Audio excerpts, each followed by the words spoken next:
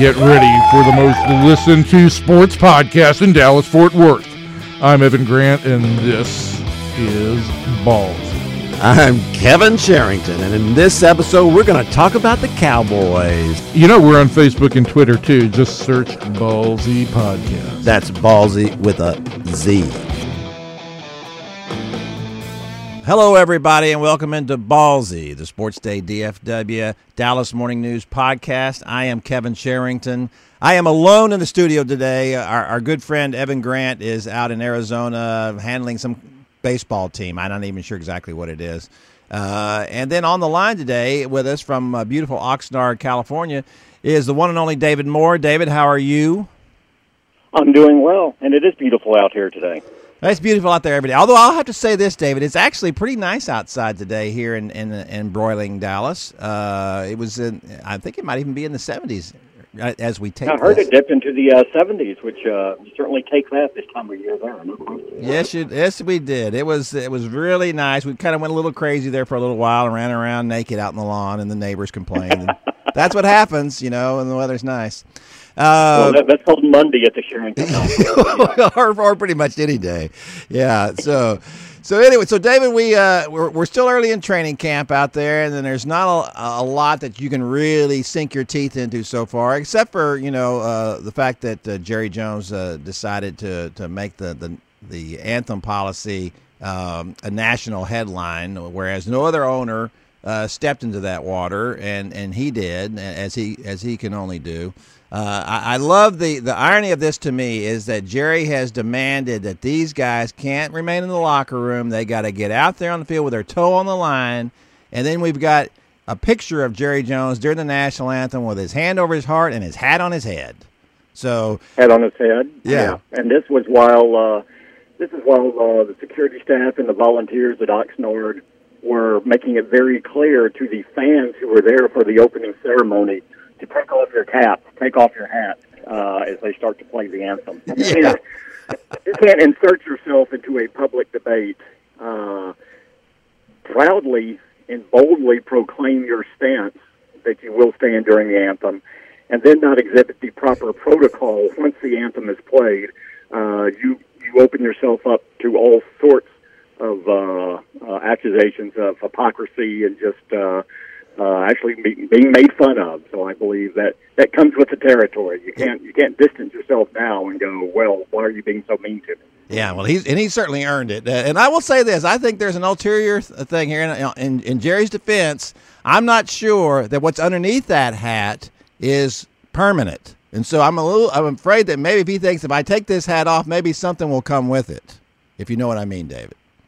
Well, that is certainly the theory that is going around right now, but I won't speak to the validity of that theory, but I will say when in the national debate, when you ask players, why won't you stand during the anthem, and some of them will say this is about, it's systematic or institutional injustice or institutional racism. I don't know that probably when you're weighing that versus, well, I may wear a toupee and I didn't want to be seen without it. I think one has a little bit higher ground than the other as far as an argument for proper anthem protocol. Yeah, I believe that's so, too. And I just want to reiterate here, before we get too deep into this, I have been on record many times that I'm not in favor of the form of protest that the players have taken. I believe that any time that you are going to offend people and not get them to hear your point simply because they're so offended by what you're doing, I think you're defeating the purpose of what you're doing. I am all for the players protesting. I'm all for them to say what they want to say. I think it's good that players get involved with social issues, and certainly there are problems in this country that need to be recognized, and I just feel like there were other ways that they could have done this. If they wanted to, after a touchdown, if everybody wanted to run down to the end zone and kneel there for a moment, I'm all for that, and that draws to me just as much attention. And you're not, because everybody watches to see what the guys do after they score a touchdown, and you're not going to offend people who had no dog in the hunt whatsoever. But at any rate, I do think it's unfortunate that Jerry has drawn so much attention to it in an issue that I think everybody was willing to let kind of die a little bit. And then what Jerry has done is just stoke the fires. Well, he doubled down on his brand, and he wanted to get across that he felt this was important for his brand, for America's team, to let everyone know where they stand from a sponsorship standpoint, from a fan base on the reaction they were getting. He was playing to his base is what he was doing. But absolutely. In doing that, you have to, when you do that and you make such a public display of it, you have to prepare yourself for the fallout and the consequences. And we've seen it with him wearing the cap. We thought, look, he said that President Trump's, President Trump's interest in this issue was problematic for the NFL. Well, President Trump comes out the day after Jerry says that and praises him. Right. You have Texas politicians racing to see who can, pat Jerry on the back first and say how much they love the Cowboys and that he's taking this stand. So Jerry has to deal with all of that as well, as along with Malcolm Jenkins of Philadelphia and others questioning his motives and his sincerity on this and what he is doing with his players. So he puts his players in a bad spot. I mean, look, everyone's in a bad spot on this in some extent, and you're forced to carve out a niche in this public debate. And if you don't take a side, that's poisonous in today's society as well. This is just a new normal that we have, and I know fans get tired of talking about it and going, please just stop talking about the anthem, just talk about what goes on the field. I don't think you can do that anymore. I think sports, entertainment are so intertwined with our current political and social climate that those days are long gone. Well, they are too, and look, let's face it. What's going on in training camp so far? We had at one point we had 6 people out there in Oxnard, David. I think that left me and Gary Level here in Dallas. I'm not positive, but there wasn't very many of us left here. So we got a lot of people out there trying to think of things to write about. So it's that's the other issue. I think. I do think this is going to carry over into the season. Obviously, it will. But at least at that point, there'll be other things to read and look at as well. Speaking of which, so we have seen a little bit of the receivers in training camp, and it appears that a guy who has at least made some impressions so far is the third-round pick, Michael Gallup. Yeah, he's a guy who's going to be part of the mix at the receiving corps. Not going to replace, no one individual, I don't think, are going to replace the numbers that Dez Bryant had. But I would certainly expect that the group that they have in there getting those snaps will probably exceed the numbers that he got last year, whether it be 2 or 3 of them as they spread the ball around. Gallup's in the mix. Traditionally, rookie receivers don't have big first years, but you've seen some in recent years come through and carve a substantial niche for themselves. And the Cowboys believe that Gallup can do that he can carve a substantial niche as a rookie. Don't have any 1,000-yard expectations for him his rookie season, but can move toward that through his career. They like what they've seen so far. He looked really good in the first 3 days in camp. Didn't look so good on Sunday before they had their day off, their first day off of camp. Struggled a little bit there, but that's to be expected for a rookie. Not every day is going to be peak efficiency, but they really like how he's picked up the offense. He's very smooth. They like his movement, how he gets off the line of scrimmage. Good size, pretty good speed. He's really a player that they're intrigued by, and everything they've seen in the off-season program and early in this camp reinforces that they believe he'll be able to help them in the receiving game from day one. I've only been around him once, but I was impressed with him, with what he said, how he said it. He seemed like a smart kid. He seemed like a kid who had his head on his shoulders, knew what he had to do, how to act, what he's got to do. Are you under that impression about him as well? Oh, yeah, and it's significant, too, that when, Dak Prescott invited like 4 receivers to go with him out to Florida right at the end of minicamp to spend a little bit extra time, went fishing, but, did a lot of just working on some routes alone, just the quarterback and the receivers. And it was Alan Hearns. It was the older guys, but the one rookie who was invited was Gallup. And so that shows you the expectations that this organization and Dak Prescott have, and they've looked pretty good here in the early stages as far as building a rapport. Yeah. Now I want to go back here to something that Des Bryant tweeted the other day about. I believe he called it garbage ass play calling, and players, that wasn't the phrase. which was really nice, and talking about players always lined up in the same positions. And of course, I don't think anybody would argue with. I don't know about the garbage ass play calling part, but the fact that they were pretty much always lined up in the same place is probably accurate. But the point I would want to pursue with you, David, is one of the reasons why the guys were always in the same position was they felt like they couldn't put Dez in different positions across the line of scrimmage. If you look at Alan Hearns, he has played inside and outside in his career. As a matter of fact, was playing more inside the last year or so than he was outside. Is there a feeling that one of the reasons they might be a little more versatile in the things that they're doing with their positioning of wide receivers is because they feel like that all these guys can do what they would want to ask? Yeah, the buzzword here on the offensive side of the ball is versatility, and you've certainly seen it here early in camp. I mean, you have Tavon Austin and Cole Beasley outside receivers, and Alan Hearns inside. You're seeing many different combinations. The receivers are basically interchangeable on 3 or 4 spots across the line.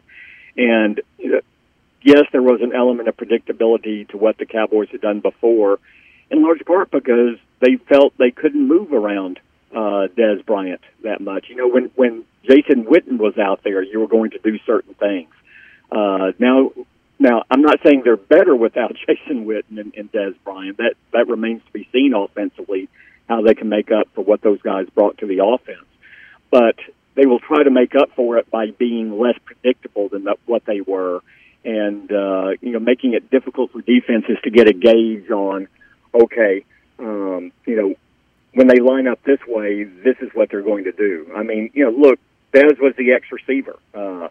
You could move him a little bit, but he was always going to be the X receiver, and everyone had their roles, after that.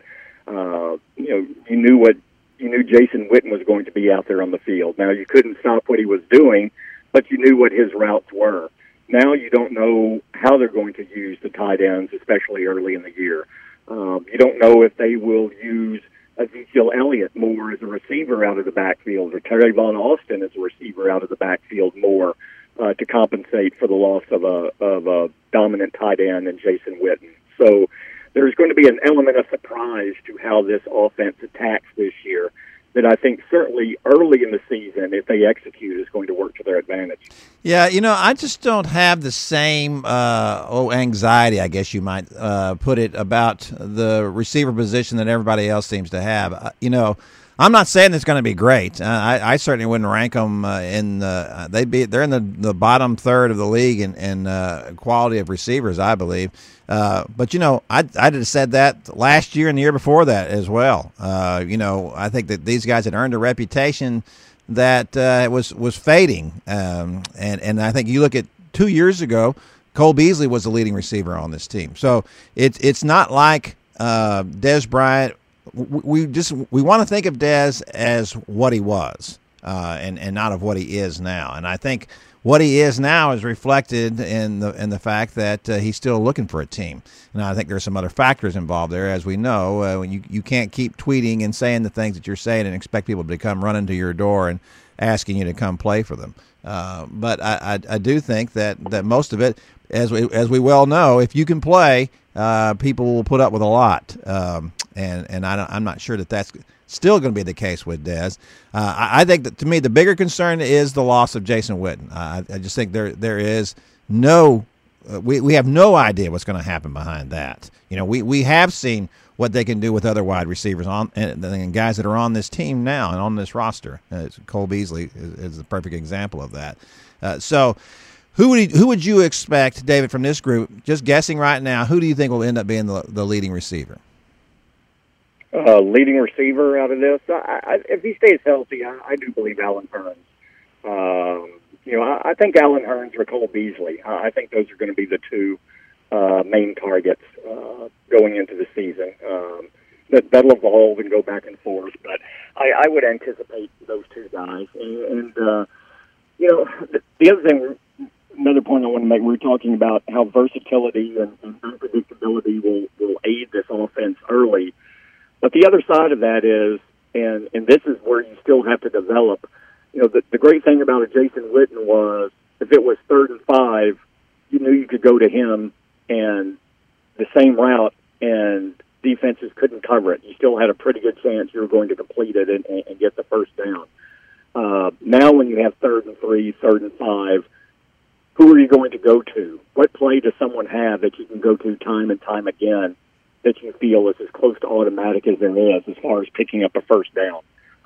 That's what they lose without Jason Witten. That's what they're going to have to replace, and that's a key element, especially for an offense that is a run-based offense that is about controlling the clock. They're going to have to convert 3rd and short, and so someone or a series of people are going to have to step up.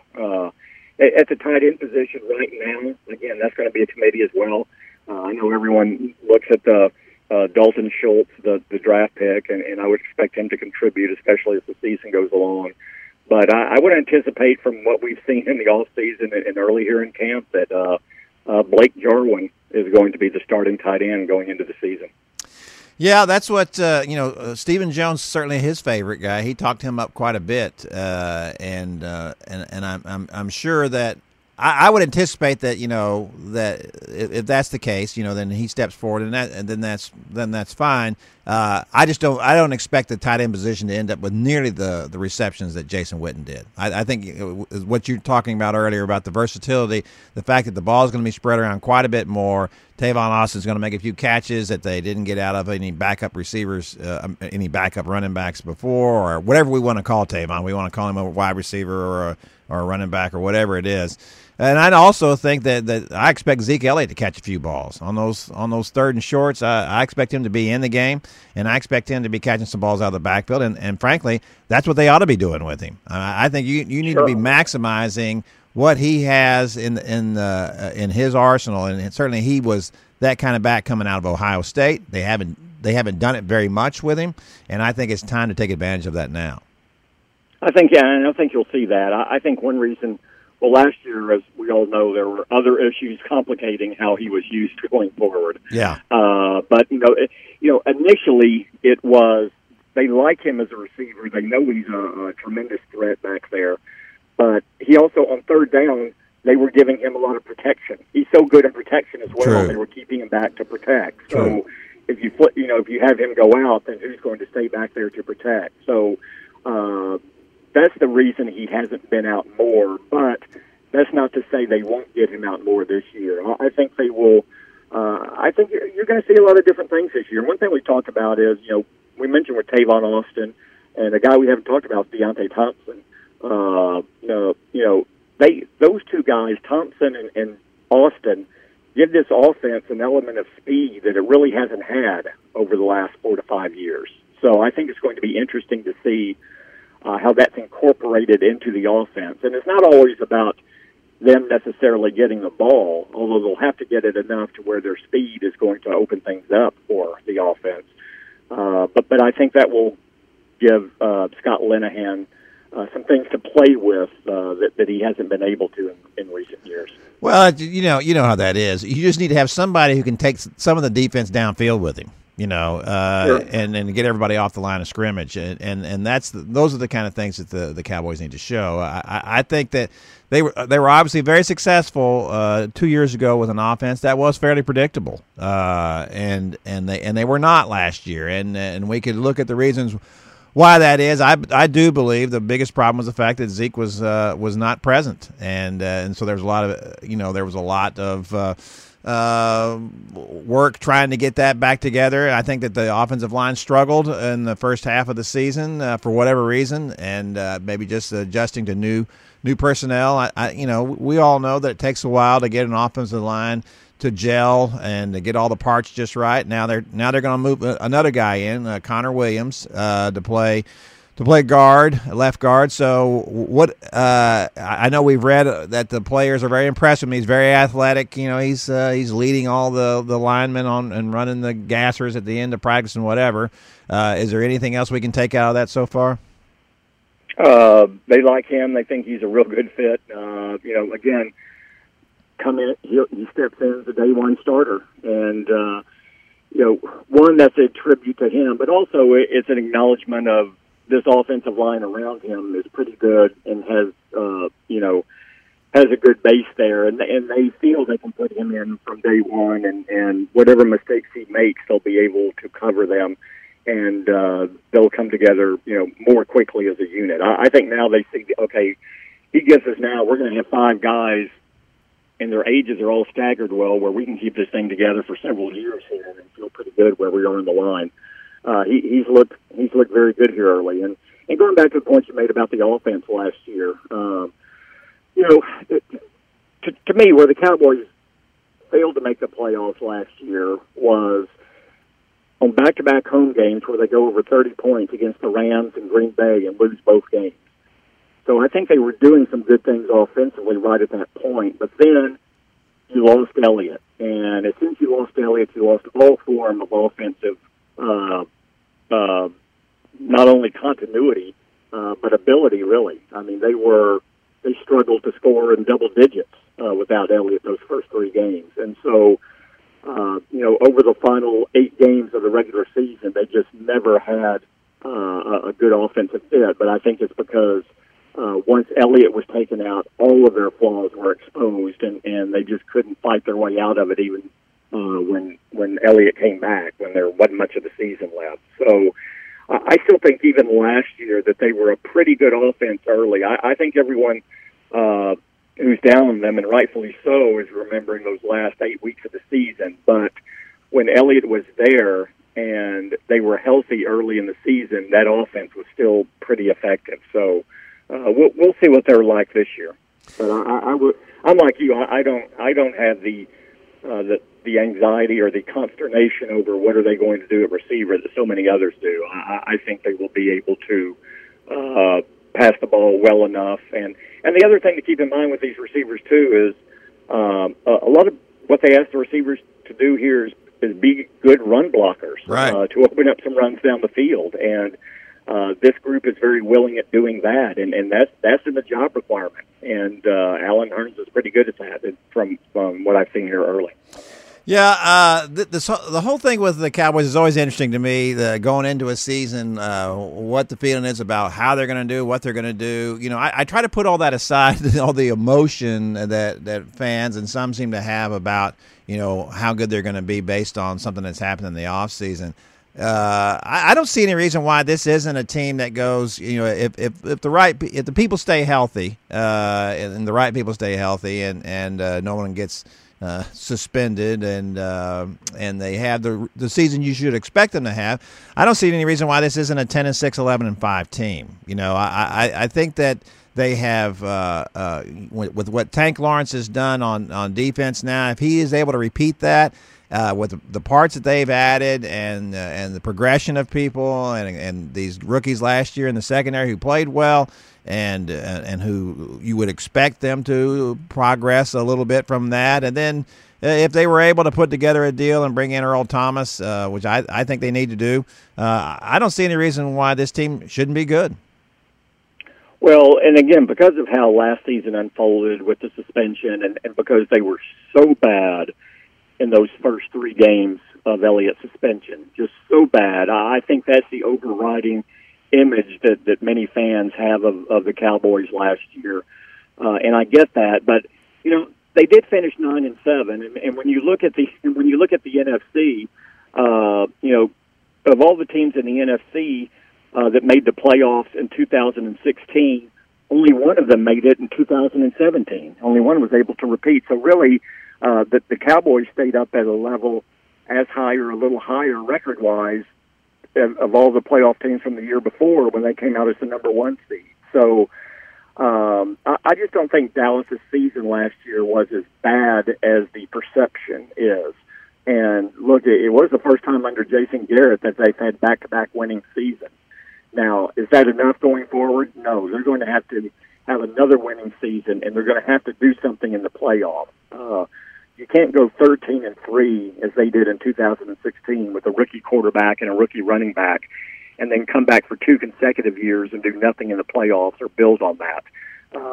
That is your window when you have 2 dominant skill guys in their rookie contracts being underpaid for, in essence, what they're providing the team, because you can use that money to build around them and go for it then. And that's why I think this year is crucial for the Cowboys. I do too. And back to that Earl Thomas question, I know there's been some speculation. Well, if Earl's going to be a free agent after next season, why don't you just wait a year and sign him instead of having to give up a 2nd or 3rd round pick? Well, to me, if you think you're going to be good this year, you go all in this year. You can't say, well, we'll just wait until next year. If you think that Earl Thomas is a difference maker, then you go out and get him. Exactly, and if you give a 2nd and 3rd round pick, that's for this year is what you're doing because you want him for this year. And I agree. I still think that that is something that bears watching. We'll see how that plays out. Earl is forcing the issue right now. At some point, I think Seattle will be receptive to. Or more receptive to than they have been of can we get something done? And I think Dallas has been sitting back the whole time saying, when there's a time for a deal to be done, we're here and we're ready to make it. Let's see if we can make it happen. So Earl Thomas is still very much in the conversation going forward as far as I'm concerned. Yeah, me too. David, it's always great to have you. Enjoy yourself out there in Oxnard. This wild, boondoggle that you guys have got going on out there, partying every night. Meanwhile, I'm not disputing that. There was a party last night. I can tell you that. It's just a party for like 3 weeks out there, you guys. I mean, unbelievable. Meanwhile, we're back here boiling away. But anyway, sorry, we'll be all right. Thanks, David. We'll see you next time. Thank you. Talk to you soon. All right. There goes David Moore, one of our favorites, an increasing regular on the podcast here, and for good reason. We like having David on. He knows what he's talking about.